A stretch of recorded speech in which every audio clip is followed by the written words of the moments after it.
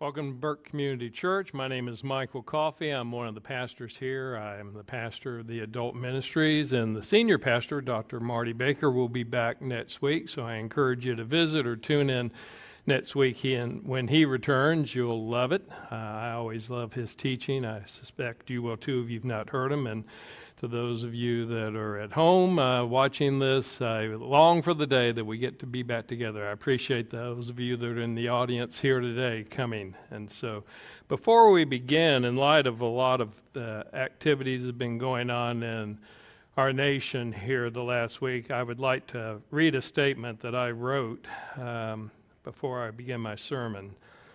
As members of Burke Community Church, we send our deepest condolences to the family of George Floyd.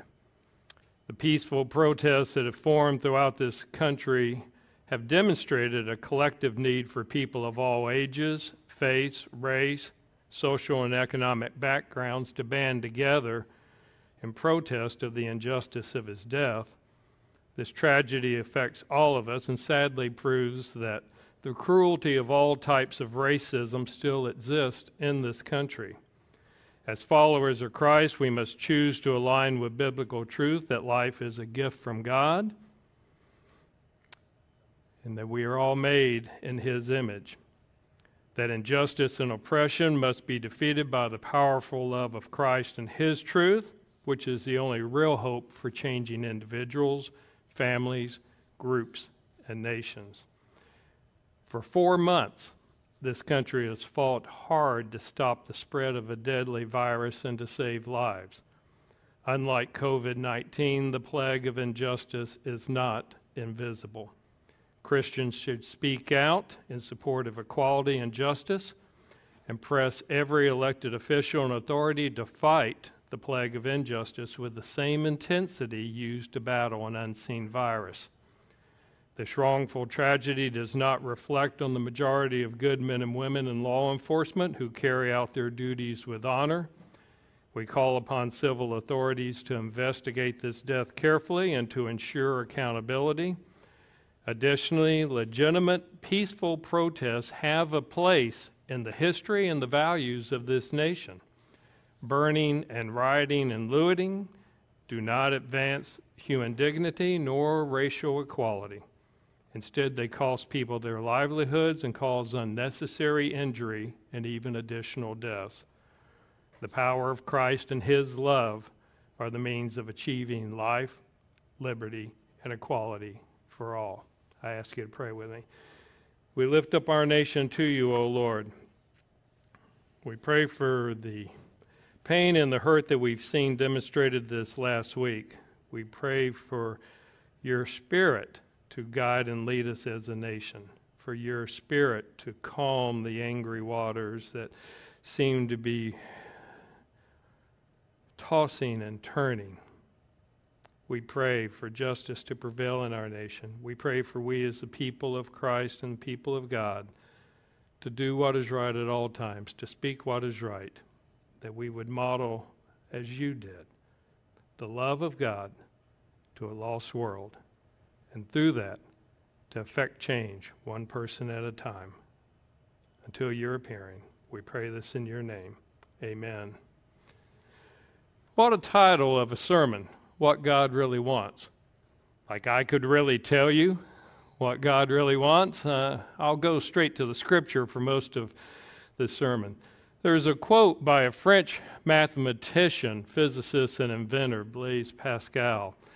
It's sometimes misquoted by a lot of folks. They'll shorten it down. They'll try to help him out by talking about there's a God-shaped vacuum in the heart of every person that can't be filled with any created thing, but only by the Creator made known through Jesus Christ. Well, here's the actual quote of what he says, if I can get that up there. And it's kind of like that, but he talks about the fact that once man had true happiness and then it became lost, and now he's running around and he's trying to fill it with everything around him. But since, I like the way he says it, since it's an infinite abyss, then it can only be filled by an infinite and immutable object.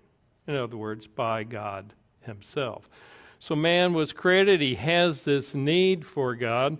When Jesus was asked what was the greatest commandment, most of you know it, but we'll bring it up here. He talked about the fact that the greatest commandment is to love God with all your heart, with all your soul, with all your mind.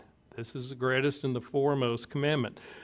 Now, a lot of people will read that and think, yeah, I don't think I can do that.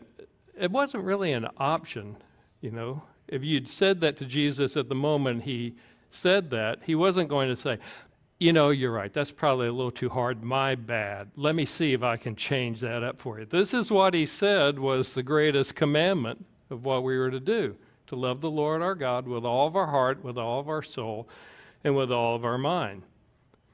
Now, we need relationships in this life, but we need a relationship with God even more. He's our creator, and he created us with a need that can only be filled by him. It's the way he wired us. There is nothing else that will satisfy the desire except him.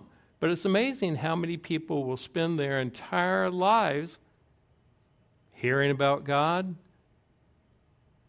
around people that say they know God, but they don't see where he has anything at all to do with their day-to-day life.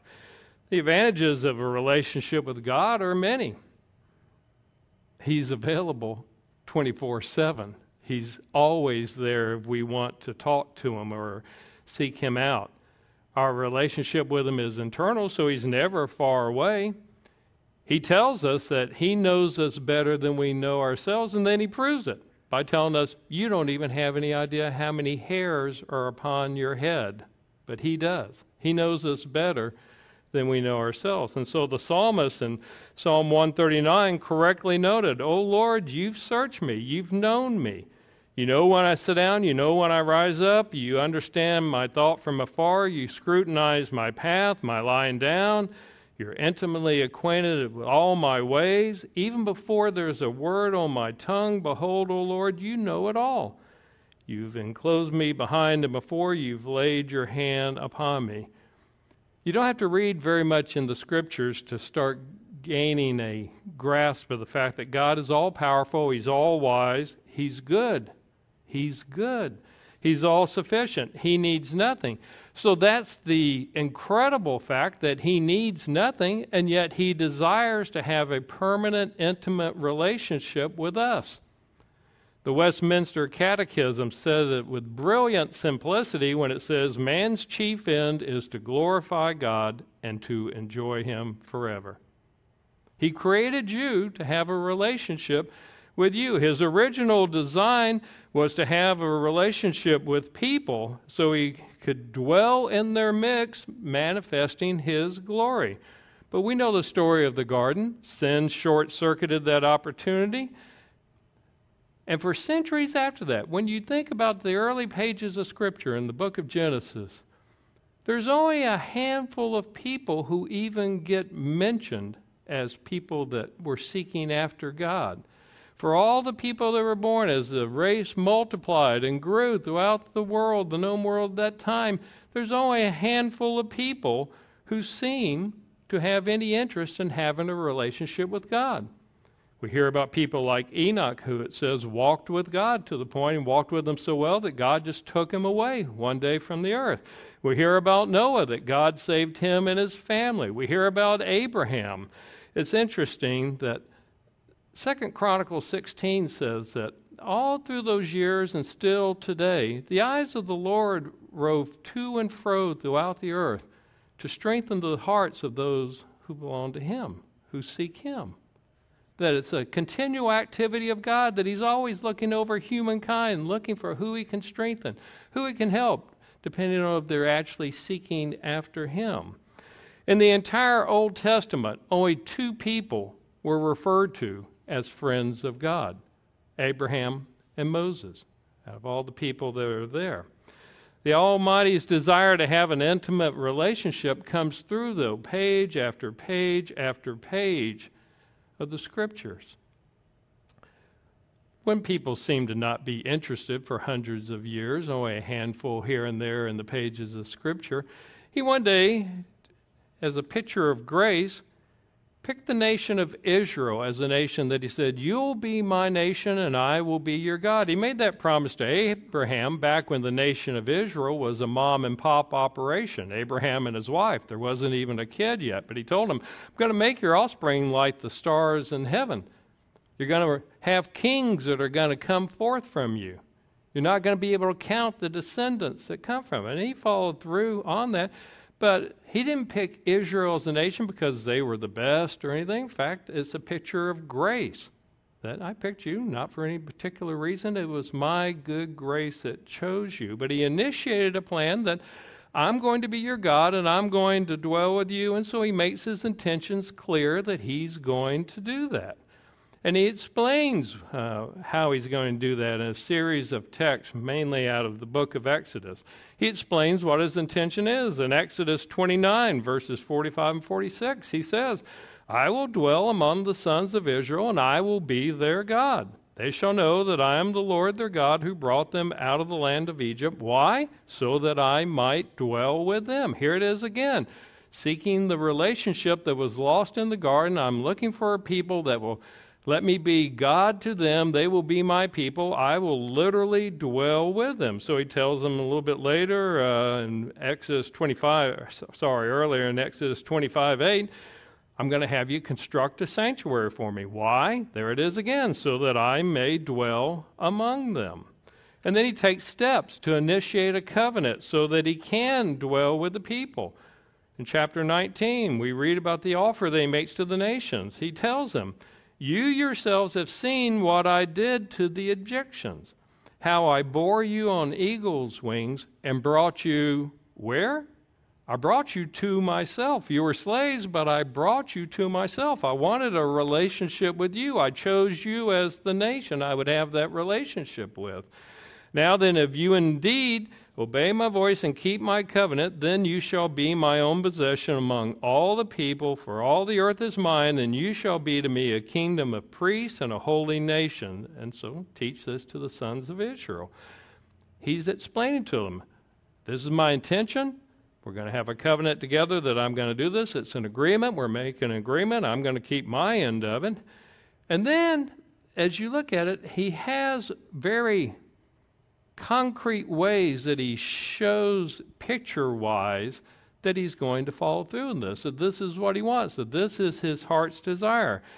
He shows because when they do make the tabernacle under his exact instructions, all the curtains, all the instruments, the altar, everything like that, he tells them, put it smack dab in the center of the nation. It's a very visual picture that I am dwelling with my people. I am there among them. I want to be right in the middle of it. So he locates the tabernacle right in the middle of the camp as they're moving around and as they move out. Finally, his response to the completed tabernacle. As part of this, he wants to show that I'm meaning this, I'm going to do this. And so in Exodus 40, he erected the court all around the tabernacle, and he hung up the veil for the gateway of the court. Thus Moses finished the work. Tabernacle is finished. Then the cloud covered the tent of the meeting, and the glory of the Lord filled the tabernacle. Moses was not able to enter the tent of the meeting because the cloud had settled on it, and the glory of the Lord filled the tabernacle. Throughout all their journeys, wherever the cloud was taken up from over the tabernacle, the sons of Israel would set out. But if the cloud was not taken up, they did not set out until the day when it was taken up. For throughout all their journeys, the cloud of the Lord was on the tabernacle by day, and there was fire in it by night in the sight of all the house of Israel. You know, when you think about the picture of just how brilliant that would be, that suddenly the presence of God comes down to this tent in the desert. He does the same thing later in the temple when Solomon is there praying. Suddenly, it's so filled with the presence of the Lord that you can't go into it.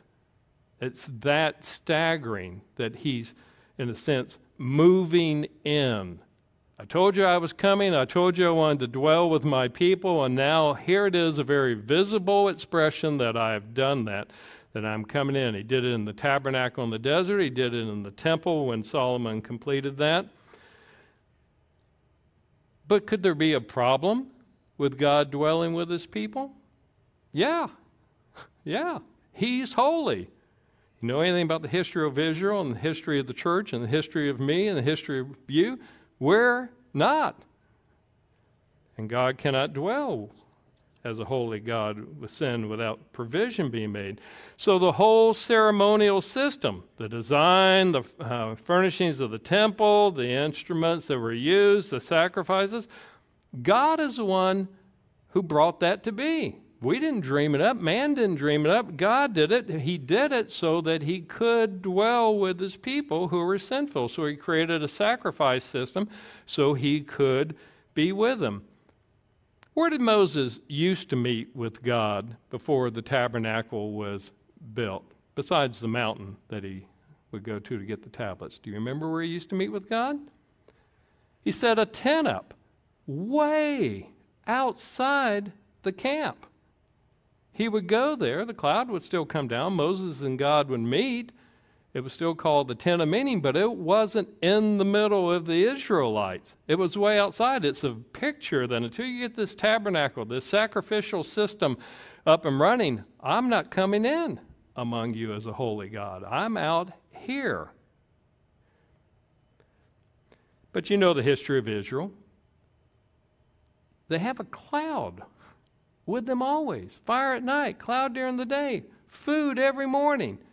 And yet, the history of Israel is that the majority of the Israelites, at the most, took it for granted that God chose to dwell with them, and some were in open rebellion. The whole history of the prophets that you read time and time again is that they've gone away from what they should do. They don't seem to want to have a relationship with God. You see God talking to them all the time. Book of Isaiah, something like that come back. Though your sins are as scarlet, they can be white as snow. We can have this relationship that I want to have with you, but your sin is causing problems. They didn't seem to care, so eventually God told them, enough of your sacrifices. I don't need your sacrifices. What I want is the relationship. And then he let the whole sacrificial system be taken over as Israel was taken away in captivity. Temples torn down. Ark of the Covenant goes away. Who knows where? What happened to it? It's just, you see God saying, you don't want the relationship with me. I don't want the ritual without the relationship. We'll let it just go away. 400 years, no prophet speaking. But God's plan was always that he was going to have relationship with his people. When you think about the history of the fact that Israel, for the most part, seemed to ignore, take for granted, or even despise the fact that God wanted to dwell with them, it's much the same as I was referring to earlier after the loss of innocence in the garden. You did have people that took seriously their relationship with the Lord, and they're mentioned in Scripture, and you see that the Lord blessed them and that was a relationship that he took joy in. People like Moses or Joshua or Caleb or Samuel, or kings like David or Asa, Jehoshaphat, Joash, Uzziah, Hezekiah, Josiah.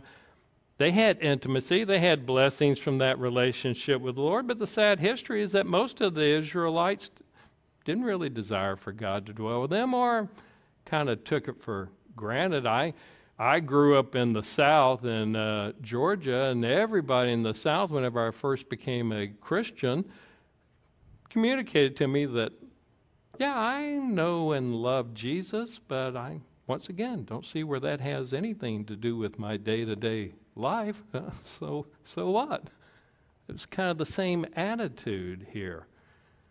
But those who responded to God's love positively, the fellowship with him was indescribably precious.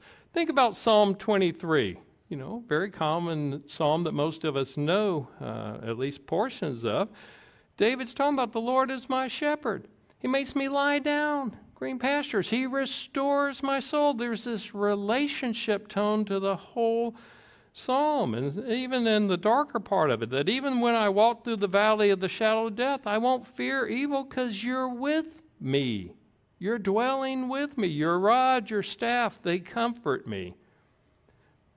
The other psalmist, from time of captivity, when people were far away from Jerusalem. It's still an expression of wanting to be with God. And if you're used to worshiping at the temple, Psalm 42 talks about somebody that can't do that. They can't get there now, but my desire is to still have a relationship with God. So he says, as the deer pants for the water brook, so my soul pants for you, O God. My soul thirsts for God, for the living God.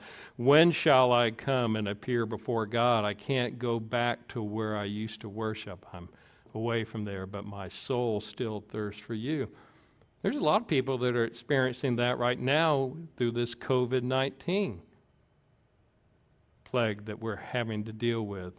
Yeah, they can watch us online, but something is missing. They have a longing to come and be here at church once again. And I pray that God will enable us as a nation to get out from under the tyranny of this virus so that we can do that again.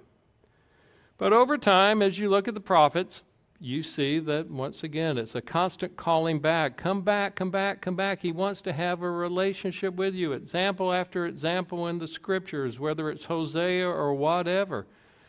And so God accepted, it seemed like for a long time, that Israel really didn't necessarily want to have a relationship with him, not as he wanted to have, certainly not with all their heart, their mind, their strength, their soul. But he always still purposed that that's what I'm going to do. This has always been the game plan. I've not changed what I plan to do. So what did he do next? Praise be to God. He came to us in the form of Jesus Christ, the God-man. Emmanuel, God with us. I'm going to come. I'm going to literally dwell with you now. And so the Lord came.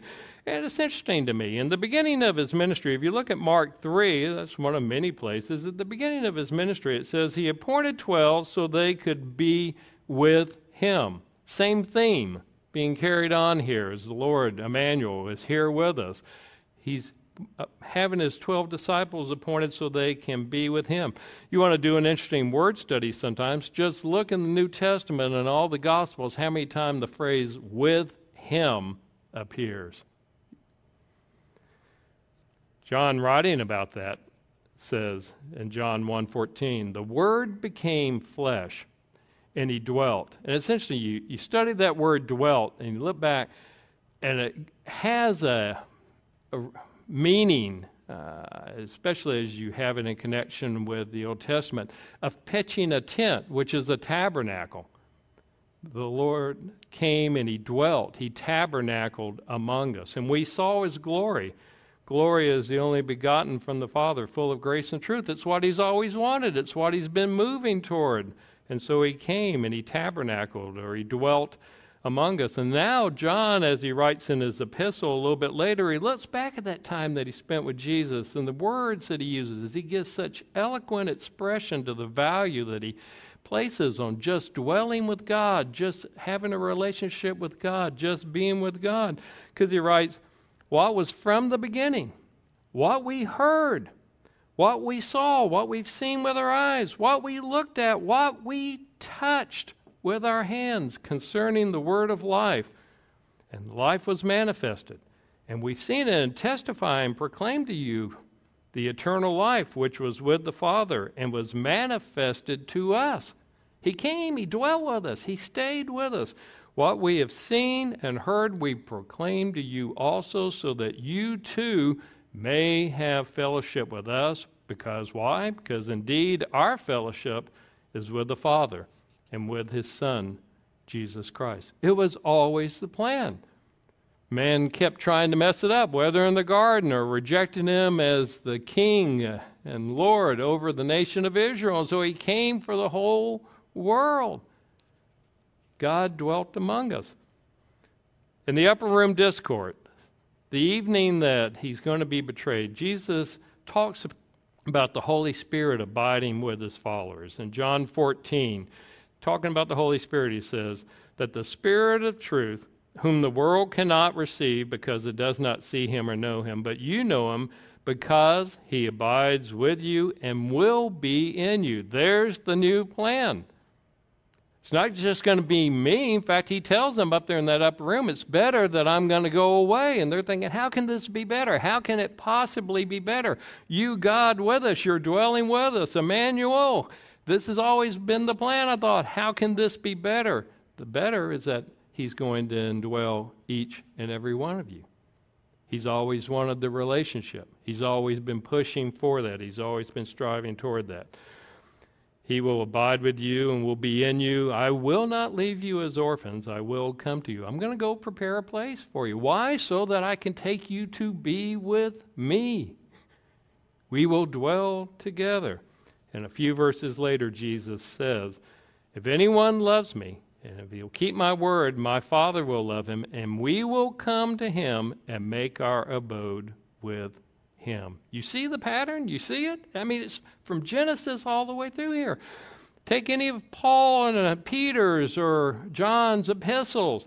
In the book of Ephesians alone, Paul uses the phrase in Christ 13 times. In him 8 times. In whom, and he's referring to Christ 3 times.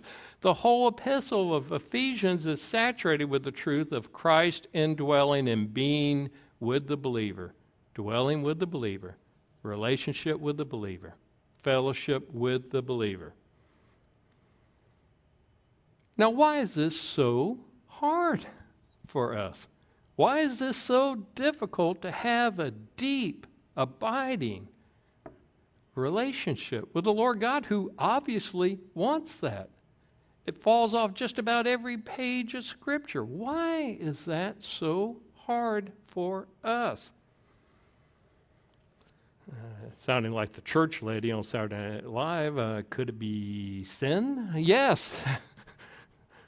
Sin, and the refusal to keep short accounts about our sin. As a child of God, I'm forgiven for all my sin. There is no sin. He sees me in Christ, but relationally, which is what we're talking about here, him dwelling with me, him having a relationship and fellowship with me. Yes, when there's sin, all he wants me to do is to confess it. Yes, I've once again been too entangled by the sin of the world, the flesh, pride of life, all these things. I've done it again, Lord.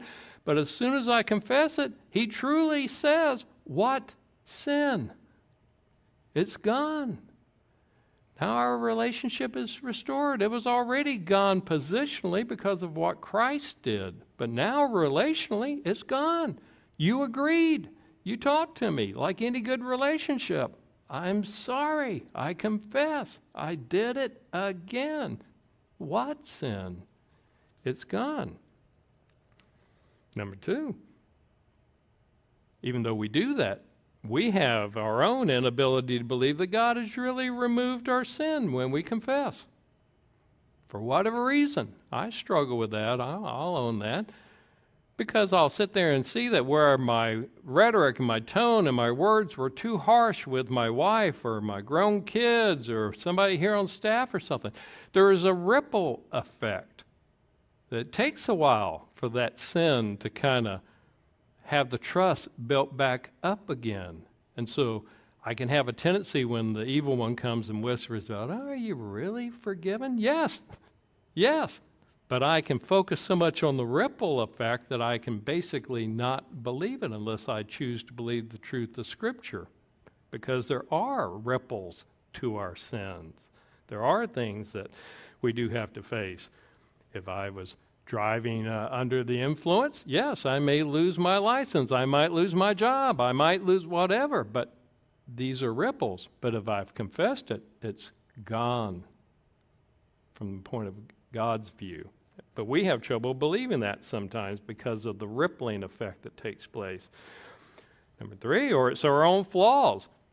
Our pride. God is opposed to the proud, but he gives grace to the humble. But we are full of pride, as was the evil one when he led the rebellion. So the idea that I can bring nothing to this relationship with an all-powerful, all-wise, all-sufficient being, I can bring nothing to this relationship besides myself as a living sacrifice. We struggle a little with that. I think the easiest way to explain why we struggle sometimes is the fourth thing I've got here. We just don't spend enough time with him in his word. That's his primary means of talking to us, to teach us, to tell us what he wants us to know. It's just like talking to a spouse or one of your other family members or a friend, where we don't spend any time in prayer or not enough time in prayer, so that when we speak to him, he has a chance to not only hear what's on our heart, but we have a chance to hear him speaking back to us through the prayer time. I don't know any relationship, marriage, parenting, friendship, any relationship that if you don't spend any time with them, it's not a relationship. I do a lot of marriage counseling here, as does Bob Thornton. And time again, when I ask the most simple questions like, well, when's the last time y'all sat down and had a meal? When's the last time y'all actually talked about something? When's the last time you went on a date? When's the last time? And it doesn't take very many of those, and I start to get a real sense that not much of a relationship here. You're living kind of two separate lives. We do that with the Lord oftentimes, that we just don't spend the time. That's why I'm constantly talking about the importance of a daily personal devotional time with the Lord. Reading the scriptures, letting him speak to me, praying, talking to him, a few minutes a day, over a lifetime. What a difference it makes. So think about where we've been here this morning as I have to wrap this up. The picture of God dwelling with his people. It comes to kind of a culmination in Revelation 21. It's a picture that started back in the mind of God and the power of God in the Garden of Eden. And it continues to develop throughout biblical history. God dwelt with human beings in the Garden of Eden. Then he started dwelling with human individuals that were seeking after him after that. Then he went on to establish a tabernacle with a nation of Israel, eventually a temple with them. Finally, he sends the Lord Jesus Christ to dwell with men. Now in this present age, he sends his Spirit so that the church can have the indwelling of the Spirit of God, and they've become the dwelling place of the temples of God. And then when you look at the final book in the Scriptures, Revelation 21, the future New Jerusalem is a consummation of all these ways that God has been seeking to have fellowship, relationship, and to dwell with his people. We started at the very beginning by talking about the importance to God of dwelling among his people, among his creation. He does that because of his great love for us. He's created within us a need to do that with him because of the way he's made us, and we have a deep need for communion with him that can't be met by any other thing.